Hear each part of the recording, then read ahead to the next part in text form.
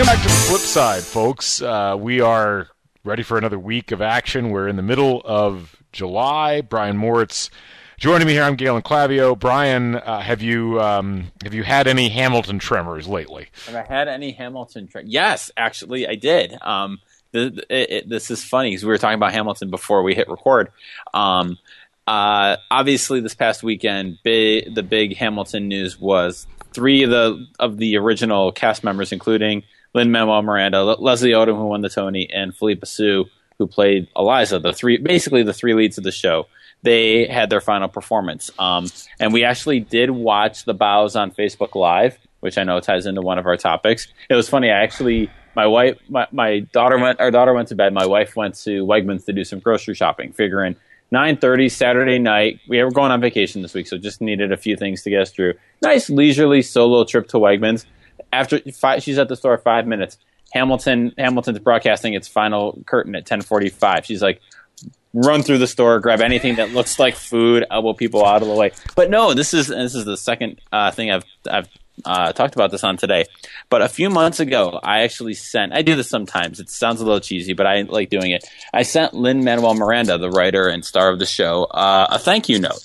And I do this to people sometimes, like when I generally admire their work, and not to get anything back, but just as a simple, like, you made this thing that my wife, who's a Broadway obsessive, and my daughter, who's in theater, adore. Thank you for that. You make my people happy, and I appreciate that. Thank you. And never expecting anything in return. Just like send them a card. I sent them a little picture of my daughter in one of her plays. Saturday, the day of their final performance, I go out to the mailbox, and there's an envelope from the Richard Rodgers Theater, and he had written me a note back that said, thank you for your note, signed it, and autographed. And I was like, that's probably took him, a minute, 2 minutes at most. Made my year. So, yes, there are Hamilton tremors, but incredibly nice move for Lin-Manuel. E.J. Manuel's not doing that for you. Exactly. So, Lynn, since you are a longtime listener to this podcast, thank you for that note. That is wonderful. So yeah, we do have a couple different topics today. We have some listener mail to get to. We have kind of a serious topic, a quasi-serious topic, and then we have the link from Deadspin that I posted to Twitter last week that I did want to address. Yes. Because apparently you have random experience in this. Because of course you do. But first of all, I have a repeat beer this week. I'm drinking the last of my stash of Fat Tire, New Belgium. Still as good as it was last week. I have nothing creative to say about my beer again. So what do you have? I think this is a repeat from season 1. Okay. But I have the Busted Knuckle Hybrid Porter. All right, it does sound okay. Yeah, this is from Quaff On Brewery here in Nashville, Indiana, which is over the river and through the woods. Right. To the people that like to live in the woods, the Druids. They're like Druids in Indiana, but they're much more artsy and crafty. Funny, they don't look Druish. Well, they're not. They're they don't, I don't know, but it's a good beer. It's the hybrid porter. It does a really really nice job. Little heavy on the alcohol content. We're up in the 7% with this, but so a hybrid porter, is it a porter and it's it tastes okay. You ever had a Schwartz beer? Nope. It's like the black lager. You never had? Oh, that I've had before? A black lager. Yes. That's Schwartz beer. I've never actually called it by its Yiddish name, but right, I think that's just German. Okay. But here's the thing: it doesn't have the harshness or the malty undertones of a black lager. Uh-huh. It's like a light porter basically, so it's kind of like a porter lager hybrid. Okay. And I actually quite enjoy it. I think it's got a lot of character to it. It's a good, despite being a darker beer, it's a good beer on a nice summer day, and I respect that. That's good. I'm excited. We're going down. We have a trip down, an annual vacation that we take to Rehoboth Beach. We're going down later this week, so we'll be in the Dogfish Head realm of the country. Probably not going to go to the brewery tour, because I think, as I said on here, brewery tour is just, I know how you make beer. I don't really need to see how you make beer. But the brew pub is down there, and that's always an excellent time. So that should be a lot of fun. I expect a lot of Facebook Live coming out of that. Oh, speaking of Facebook Live, let's go right. Let's segue, as you broadcasters used to call it. You had a topic that you brought up that you wanted to potentially discuss. And this is coming out of the unfortunately serious news that we've been following the past week with the kind of reemergence of Black Lives Matter and protests involving police shootings of African American men, and obviously the sniper attacks in Dallas a few days after that, and the one shooting, which is actually broadcast, the immediate aftermath of the shooting was actually broadcast on live stream. On Facebook live stream. Yes, not broadcast. So you can already see the complication here of conflating old terms and new terms.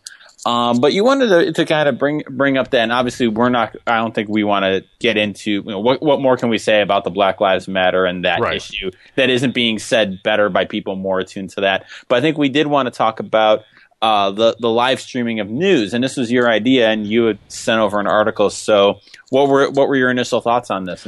Well, I've seen a couple of articles on this, and I think there's concern, and then there's concern trolls. I mean, it's the normal thing in the news cycle these days, where something new occurs, and immediately there's a story written about it where we go and we describe the issue, and then we find some fringe advocacy group who's like, this is bad, and then talks about all the reasons that it's bad, presenting that like it's a mainstream issue. This one's a complicated one because it actually, I know this seems like a serious topic, and it kind of is, but to me it's a serious topic, not necessarily because it ties into Black Lives Matter or even that it ties into necessarily sports per se. But what it does do is I think it forces us to reevaluate the way that we think about the concept of broadcasting and video and rights and the preconceived notions that we have about what should and should not be available in a live stream without an editor, without somebody having like pre-evaluated the material. And so there's a lot of different avenues we could go down on this. I mean, I'll try to summarize. I sent you a Wall Street Journal article, but there's several other articles in other I think Yahoo had an article on it earlier this week. Mm-hmm. And what they've talked about is, well, there have been concerns about violence being depicted or I mean, depicted is the wrong phrase. It's like violence actually being evident in a Facebook Live stream or a Periscope or something on LiveLeak or something like that, because you don't know that it's coming necessarily. Like, and we've seen this happening more and more. I mean, my first real kind of holy crap moment when it came to this was actually watching the protests in Ferguson last year, and people are using live stream video, and they're showing the police firing like flares at people from tanks and things like that, and you're just like, oh my god, like this is not something that you're seeing on CNN or on Fox News or any place like that. And so the human in me and the creative person in me and the broadcaster in me looks at that and says, okay, this is important. This is something that we as humanity need to embrace. And then we saw it again with the shooting in Minneapolis. We saw it with the live streams out of Dallas during the attack on the police. Mm-hmm. You're getting these actual live videos of what's going on. And from a news gathering perspective, as a human being, I don't care about as a reporter, but as a human being, to be able to tune into something that's going on in the moment, that is being shot by people on the ground in the immediate vicinity or right in the midst of it, as we saw in the Minneapolis thing, is incredibly powerful. It may be, and I'm trying not to delve too far into hyperbole here, it may be the most powerful carrier of news and messaging that we have ever discovered in humanity, in as much as it's completely unfiltered and it provides us with a view that we would not have otherwise. Now, people's concerns are, well, what if people don't want to be exposed to violence? They may be watching one of these not knowing what's going to happen, and then, there have been situations. There was a guy who Facebook Lived his own suicide, I think, a couple of months ago. And, we've had other sorts of situations like that. And, so I look at all that and I think, wow, this is a really fascinating point. And I guess what I worry about is the live video of things has been seen as the providence of networks and cable or satellite or broadcast in general, as opposed to being the providence of individual people who have the power now to provide those sorts of images across the globe. And I think it's got such a powerful potential to it. I'm already preemptively worried that there's going to be steps taken to curtail it, censor it, create an atmosphere where it's no longer allowed, because there's a concern on the part of people, perhaps without the best of interests at heart, that this is something that is too powerful and has too much potential. Or with conflicted interests at heart. I wouldn't necessarily say it's like all Machiavellian on them. There's not all. There's certain self-interest for the networks involved. I mean, I do agree with you. The live video, it is incredibly powerful and awesome. And now I'm speaking, I can speak from a journalism standpoint and a journalism education standpoint. In my online journalism classes, I mean, we didn't do much. I think Facebook Live debuted near the end of the semester, or near enough to the end of the semester that we were already knee deep in other stuff. We didn't play with it. But Periscope is about a year and change old now. Thereabouts. That's a huge, I have a whole Periscope unit now. And I think it's so powerful because you're right. If TV was kind of like the defining medium of the 20th century, because it was able to bring you live images of wars, protests. Think of the power of showing the Vietnam War and the protests. Think of the power of showing the civil rights movement and the riots in 67 and 68, and the power that those images had. That was the providence of the network, and you had to have the technology there because of the time. And now I think you're seeing that last power really democratized down. It's interesting how, looking at the technological curve in journalism, how it really went from, first everyone could write and publish with blogs. Then then video and audio came with YouTube and with being able to do podcasts like this, and pictures too. Pictures were obviously much bigger than audio, but being able to post pictures. And then social media platforms came about, and that added a publishing aspect where now you weren't just taking stuff, you're able to publish it yourself. But the live video is such that's such a potential paradigm shifter, because now everyone has it. And I was seeing Periscopes on my Twitter feed, Periscope videos last night from confrontations in Baton Rouge, ongoing between police and protesters. And it's really powerful. I mean, as a journalism educator, I love it, because now I can say, we have a very strong broadcasting unit, and I say all this not demeaning the job and the work that professional broadcasters do with their equipment and with their skill set and their editing. That is awesome. But we all have now the ability, not just, we can live, I'm going to say broadcast. I know it's live stream. Work with me. The broadcast, we're able to publish live video, and because you're there, just the fact that you're there and you're able to shoot that. And I think that, like TV and that ability was the kind of defining medium of the 20th century. This is really shaping up, especially early in the 21st century. This is going to be the defining medium of the 21st century, is the ability to live stream video. What's going to be what makes it kind of interesting and challenging, I think, is when you get into, you're publishing these on Facebook or through Periscope, which is owned by Twitter. And now you're going to kind of get in that. It raises a couple interesting questions. One, are Twitter, we'll use Twitter and Periscope interchangeable. At least I will. Are Twitter and Facebook now news sites? Are they news networks because they're hosting them and basically providing people the means to broadcast that? Are they more like ISPs in that they're just the conduit?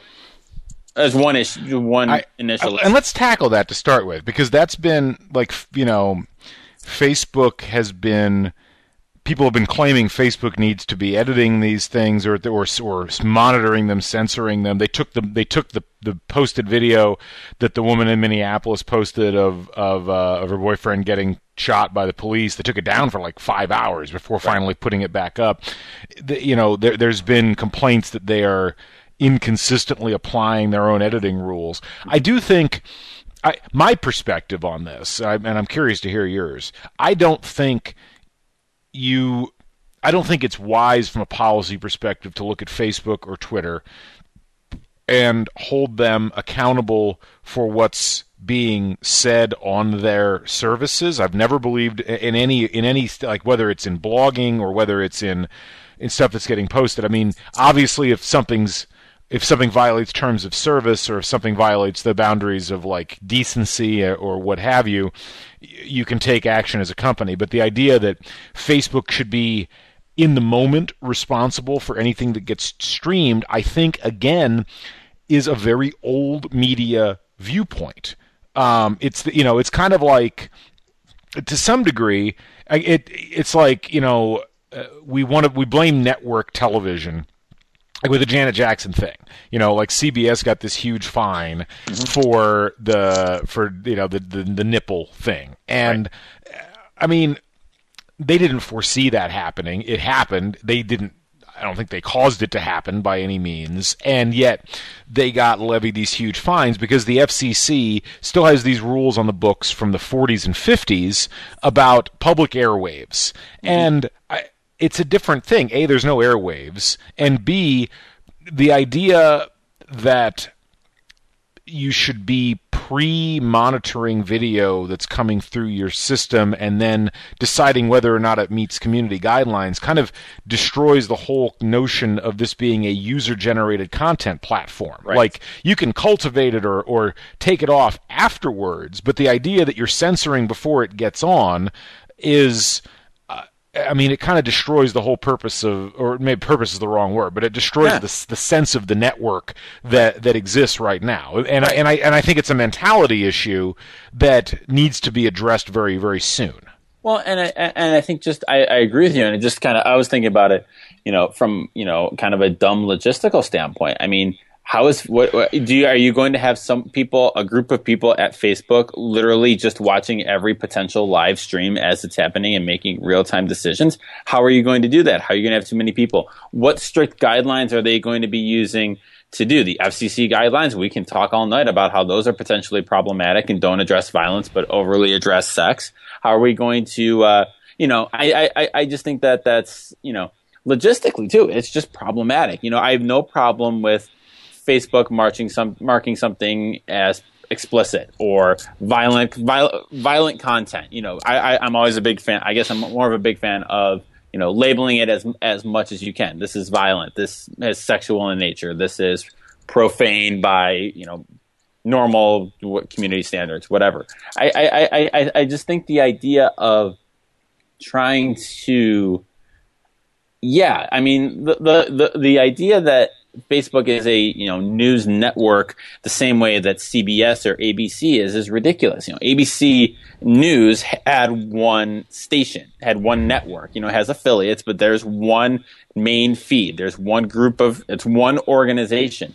Facebook and Twitter, by their definition, are diffuse social platforms, and so you can't have. I don't think you can look at them the same way. I don't think you can monitor them the same way, and I just think, I think it does. I think it violates the spirit of what this can be and what this is. And, it's a live, because what would get shut, if you just think about it, I'll get political for a second. What would get shut down first? Anybody who's a protester who happens to be filming police action. Well, what would you be surprised if that's the video that starts disappearing because it's explicit or violent or, insert whatever cover word you want to put here? No, I don't think so. So also from a media law perspective, you have to do any kind of, restricting of broadcast content, you have to have consistent standards that you're judging by. You have to have a consistent across the board manner for restricting it. And I don't see one there's not one on the books that I know of for live internet. This is one of the areas, and I teach this in my law class all the time, where the law is a good 5-10 years behind where we are in the tech. Just that's how law and case law develops. We don't make it up. Zuckerberg doesn't make it up on the fly. It goes there. There's the process for it. And so, the idea of censoring, of trying to censor it, because it's violent. TV networks showed what was the Bud's Wire. They showed that video even with warning, and that was carried live. And yes, it was a thing, but still, I think, I think a lot of the, there is, again, I'll go back to this word kind of Machiavellian, but there is this, whenever you see old media types kind of tying Facebook Live and Periscope for the content on there, it always is, I think, useful to kind of take a step back and just think, well, yeah, because they're trying to protect their turf. And it's not just old media types.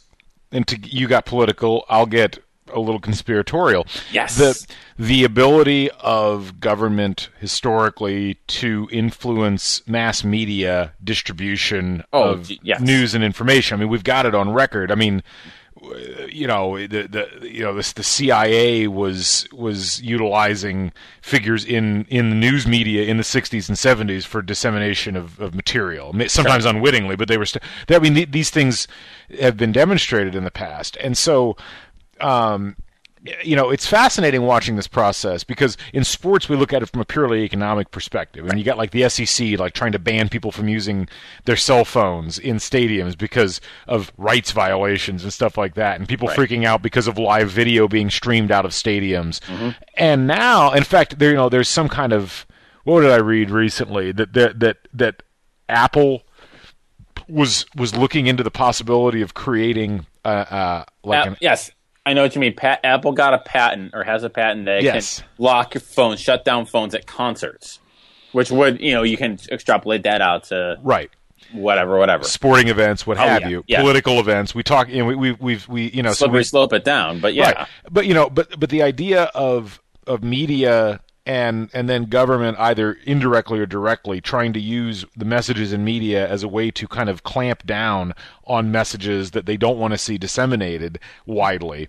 It's what makes this so fascinating. It's why I wanted to start us off talking about it, because it really does point to a completely different landscape, where if you have the ability to broadcast these, any event live as it's going on, and other people can see it, it takes the traditional chain of command of reporting the news completely out of the picture, and now it's a matter of, we have a visual of what occurred, now let's analyze it, rather than let's get accounts of what occurred from eyewitnesses, which is a totally different methodology. Right, and eyewitness accounts are notoriously awful. You can never base them. You're going to have, any protest you're going to have.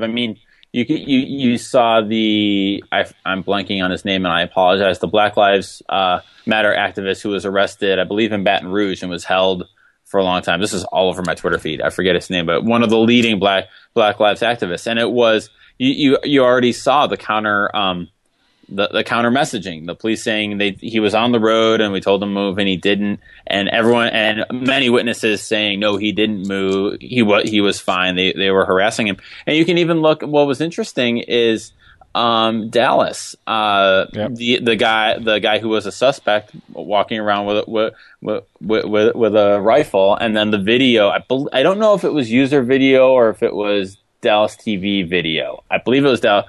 Regardless, it was video that clearly showed him just walking around while the shooting was going. Now, you probably shouldn't be, even in an open carry state, taking a rifle to a protest is, high on the dumbometer, but, within your legal rights in the state of Texas. But it does kind of show, but it does take that it does kind of change the idea of reporting, and I think in a very good way, because now we can show the video, and now instead of trying to get eyewitnesses, now we can advance the story in a more meaningful way rather than just recreating it.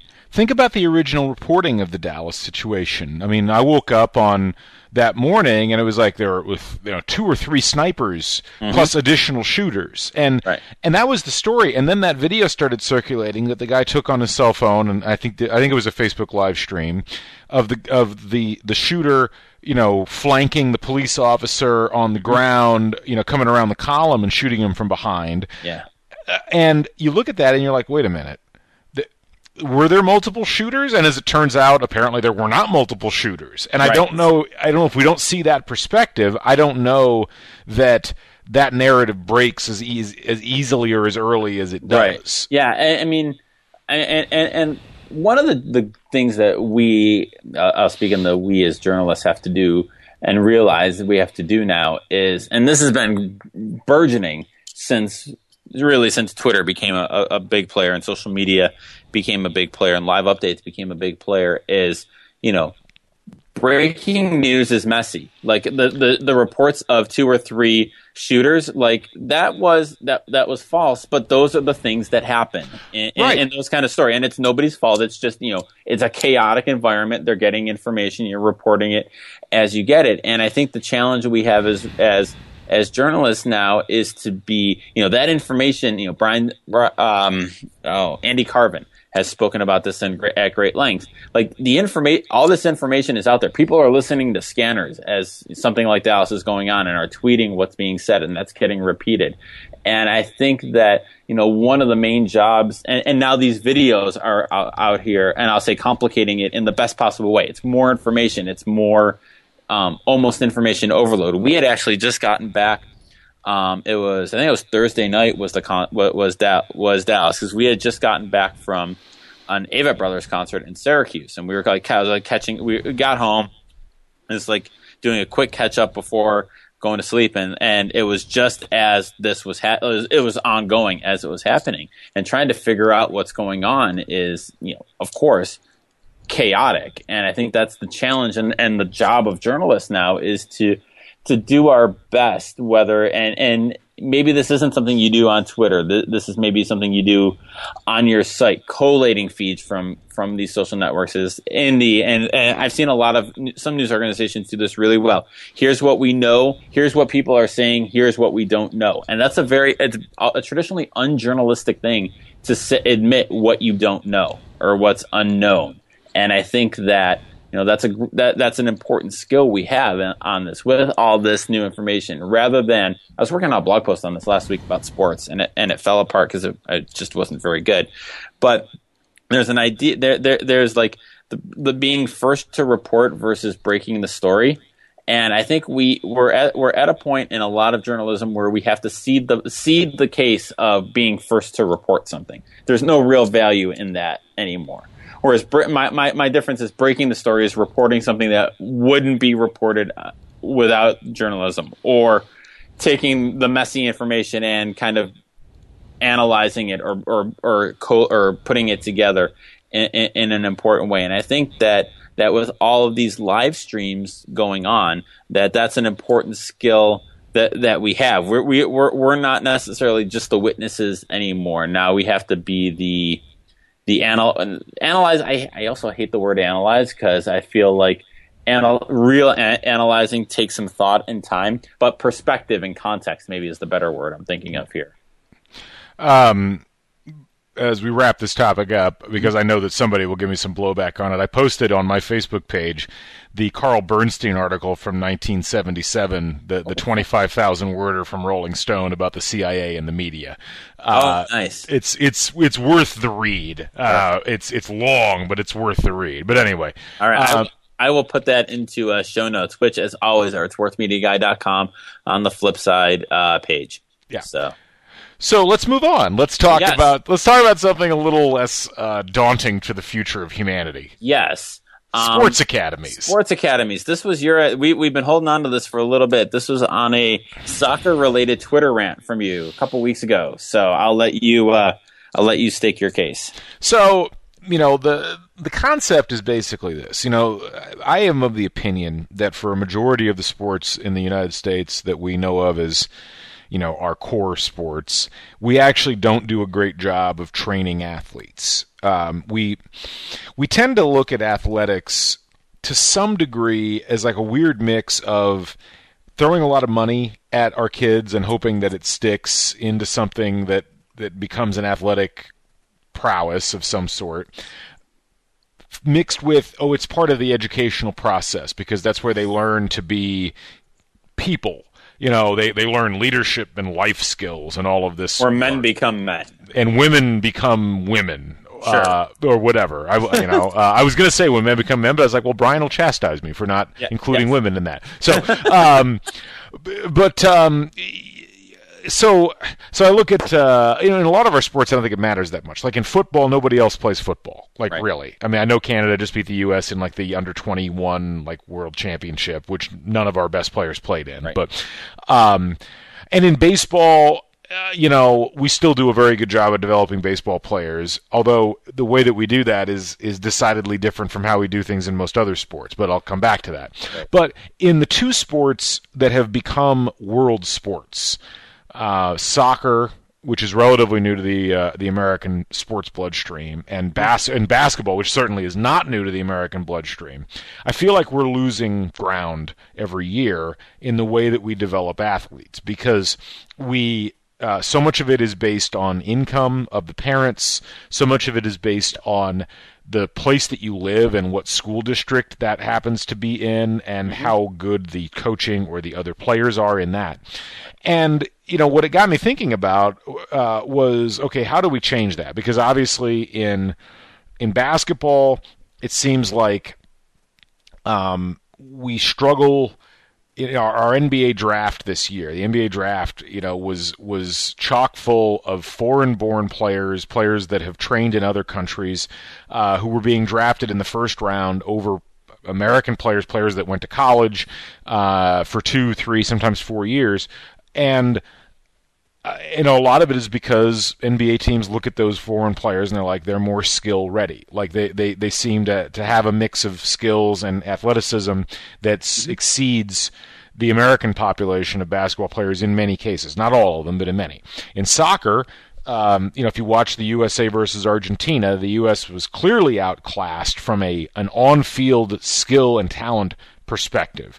And so I look at these sorts of things and I think, all right, well, what is it about our approach that is going wrong, and who's doing it right? And if you look at the way that soccer is handled, particularly in Europe, they utilize this academy system where rather than treating sports as an ancillary to the education system, sports is in and of itself a means to an end to some degree.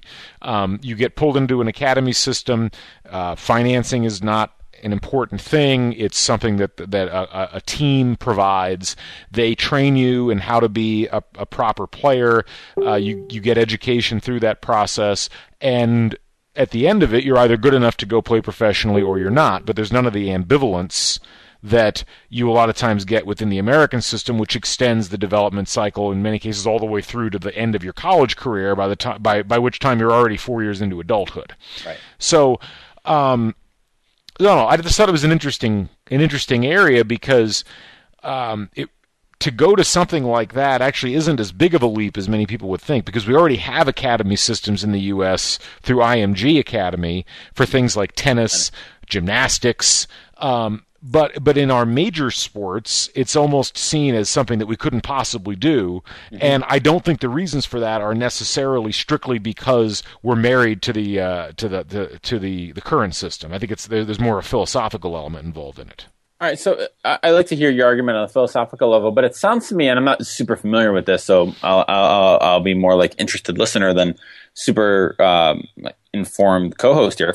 But it sounds like it's the sports academies in other countries. It sounds kind of like I'm looking at the arts and music as a model, so almost kind of like a Juilliard or a Berkeley School of Music type situation.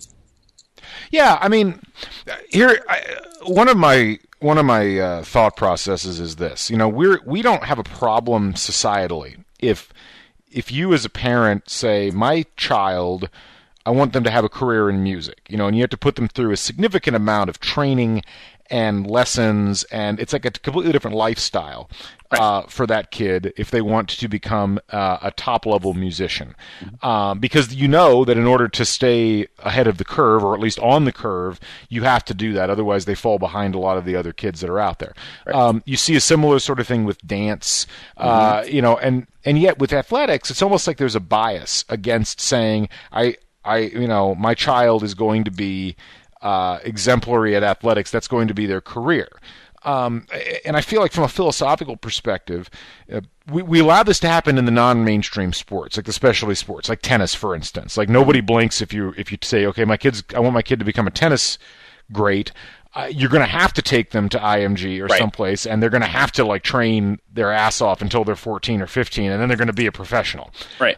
Same thing with gymnastics. Like by the time they're 16, they're too old in some cases. Mm-hmm. But there's a real resistance to doing that with the mass consumer sports, the basketballs and the footballs and the soccers, because I almost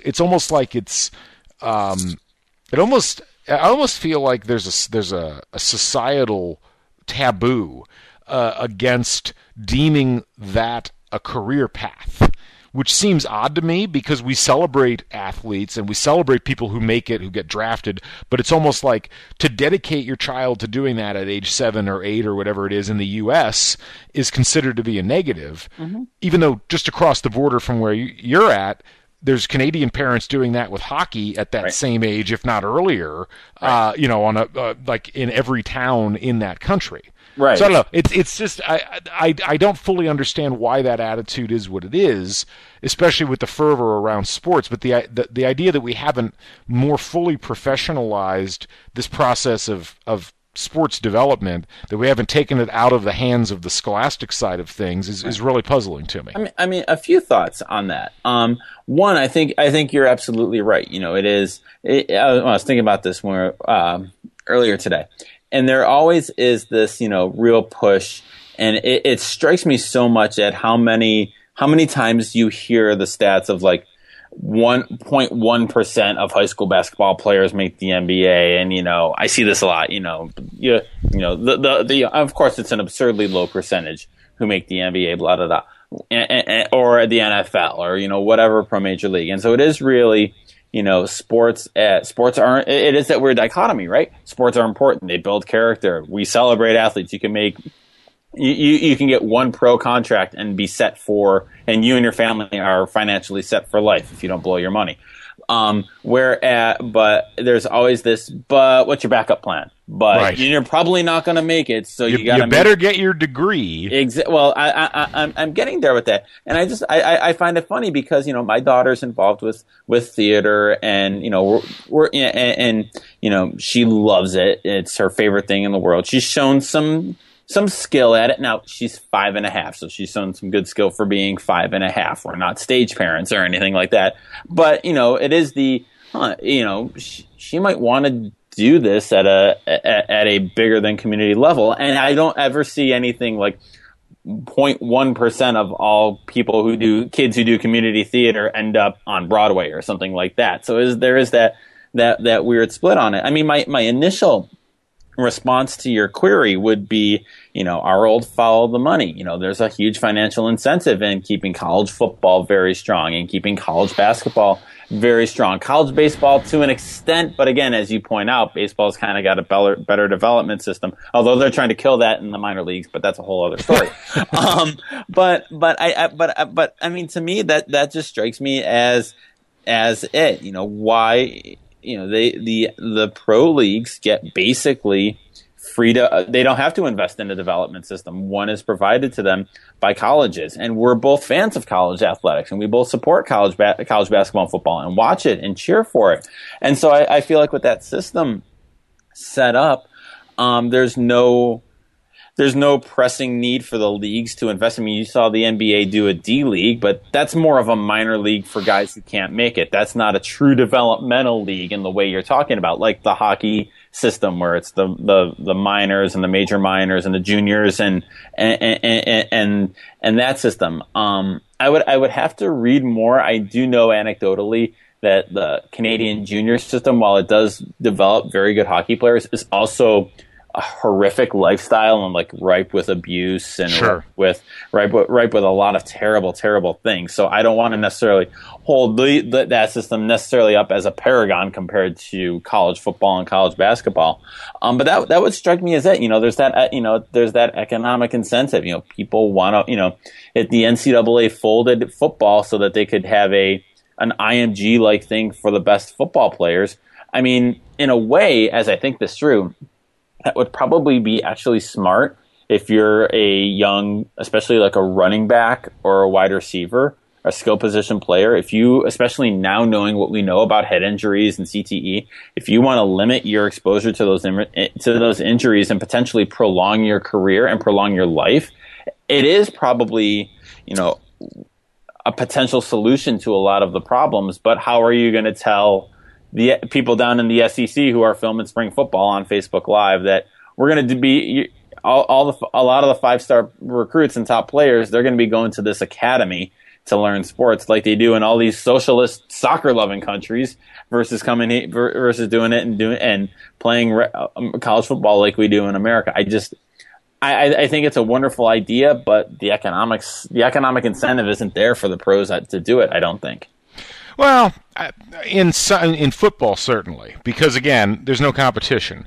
But I do think in basketball, there's starting to be a real financial incentive, potentially, because, and we've heard, like, Mark Cuban talk about this, a couple other people talk about this, by allowing college basketball to be the primary, if not sole, developer of U.S.-based talent, you create a very expensive proposition because, the guys that get drafted out of Europe, by and large, are on contracts that last another 2 or 3 years. And unless you want to buy that player out of his contract, you got to wait until that contract ends before they can come over and join your team. Right. And, frankly, that's not particularly great from a business perspective. I mean, you're now basically getting somebody else's player, and they've got, if you've got an organizational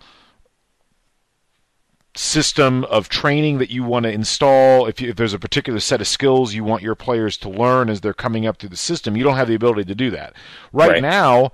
I mean, you think in the NBA.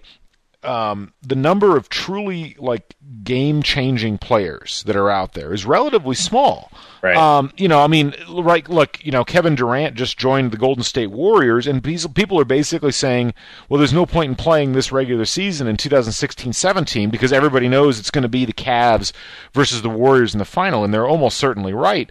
But the question is, how can we have so few game-changing NBA players that we've allowed that situation to develop and exist? And to some degree, I have to think it's because there's plenty of really great athletes in the U.S. who play basketball, yet we have no consistent method by which they are developed. Right. They generally have two completely different coaching systems that they work under when they're in their high school years. There's their high school team, and then there's their AAU team. Right. And then they get to college, and they're probably under a completely different system there. And a lot of times, it's a system that doesn't really teach them the skills that they need to be great pros. It's a system that teaches them how to save the job of the coach that's at that. And that's one of the problems with player development is it runs headlong into the idea of, a coach's, what is it, unless you get a truly either a great coach or one who's very comfortable and confident in what he does,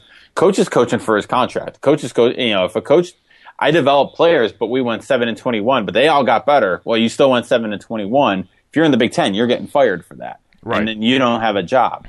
And so that was always one of the interesting things when I covered minor league baseball was how nobody cared how the team did. This was when I covered the Mets. And it's a weird philosophy because, you want to develop kind of a winning culture in an organization. And, if you have good players, you're going to win. But what the team cared about was, Fernando Martinez was the stud when I was there for a couple of years. And it was, he was batting. This is kind of an interesting story because they had him batting leadoff. Now, under no way was Fernando Martinez a leadoff hitter. He wasn't a speed guy. He wasn't like any kind of typical what we think of as a leadoff guy. They had him batting first, and the manager told me one day this was because they wanted to make sure that he got the most at bats, and the leadoff guy is the guy who's going to may get 5 at bats in a 9-inning game, as opposed to 4. So they were trying to maximize that. That's the whole reason. They didn't care if it was good for the team or good for the win. It was all about the development, and that would be a really interesting model for the NCAA or for college basketball. Less. What would it look like if that was the model for, you almost get like a 4-year, no fire clause contract where let's see how you develop your players over 4 years, regardless of record. And I don't know. It's an interesting thing to think about because it does kind of, the idea of developing is it's a long-term thing that we're talking about. It's the long game. It's the, how are we going to be? How can this player be better 3 years down the road? And I think this is an American sporting culture thing where we're very much how are we going to? No, today's what matters. Winning right now is what matters. So and ultimately that's I guess the big conflict. And like you look at the success of Iceland in the Euros, and this is a country with 310,000 people in it, and they set out on this system to build all these academies to develop players, and they did so. And they did so to the point that they competed in a major tournament and made it to the quarterfinals. And, their academy system was about making players better so that they could become pros, not about making not about winning on the high school level or winning on the college level. And I feel like, you can get away with that in football. It's being counterproductive in other sports where you have an international competitiveness, where you've got people from other countries who are doing, training in the same sports. And right now, it kind of feels like, when like pure athleticism is taken out of the equation, and I think pure athleticism explains some, not all, but some of the effectiveness of some of the top players in the NBA. You take that out of the equation, you go more on a skill-based level, and their players are a lot more ready to play professional ball earlier. And I think that's something that needs to be addressed. I agree. So I know you got to get going. Do we have time for 1 minute on Zimmerman's question? Actually, I think we should let's postpone that till next week because I think it deserves more than a minute. It does. It does. So flip side guarantee postponed 1 week for you, Matt Zimmerman. And if you have questions and topics you want us to discuss, we guarantee you 1 minute. We never say we guarantee you that week, so that's our loophole. You can hit us up at hashtag FlipsidePod on Twitter or Facebook, and we will see you. And we'll catch you folks on the flip side. Sounds good. So long, everybody.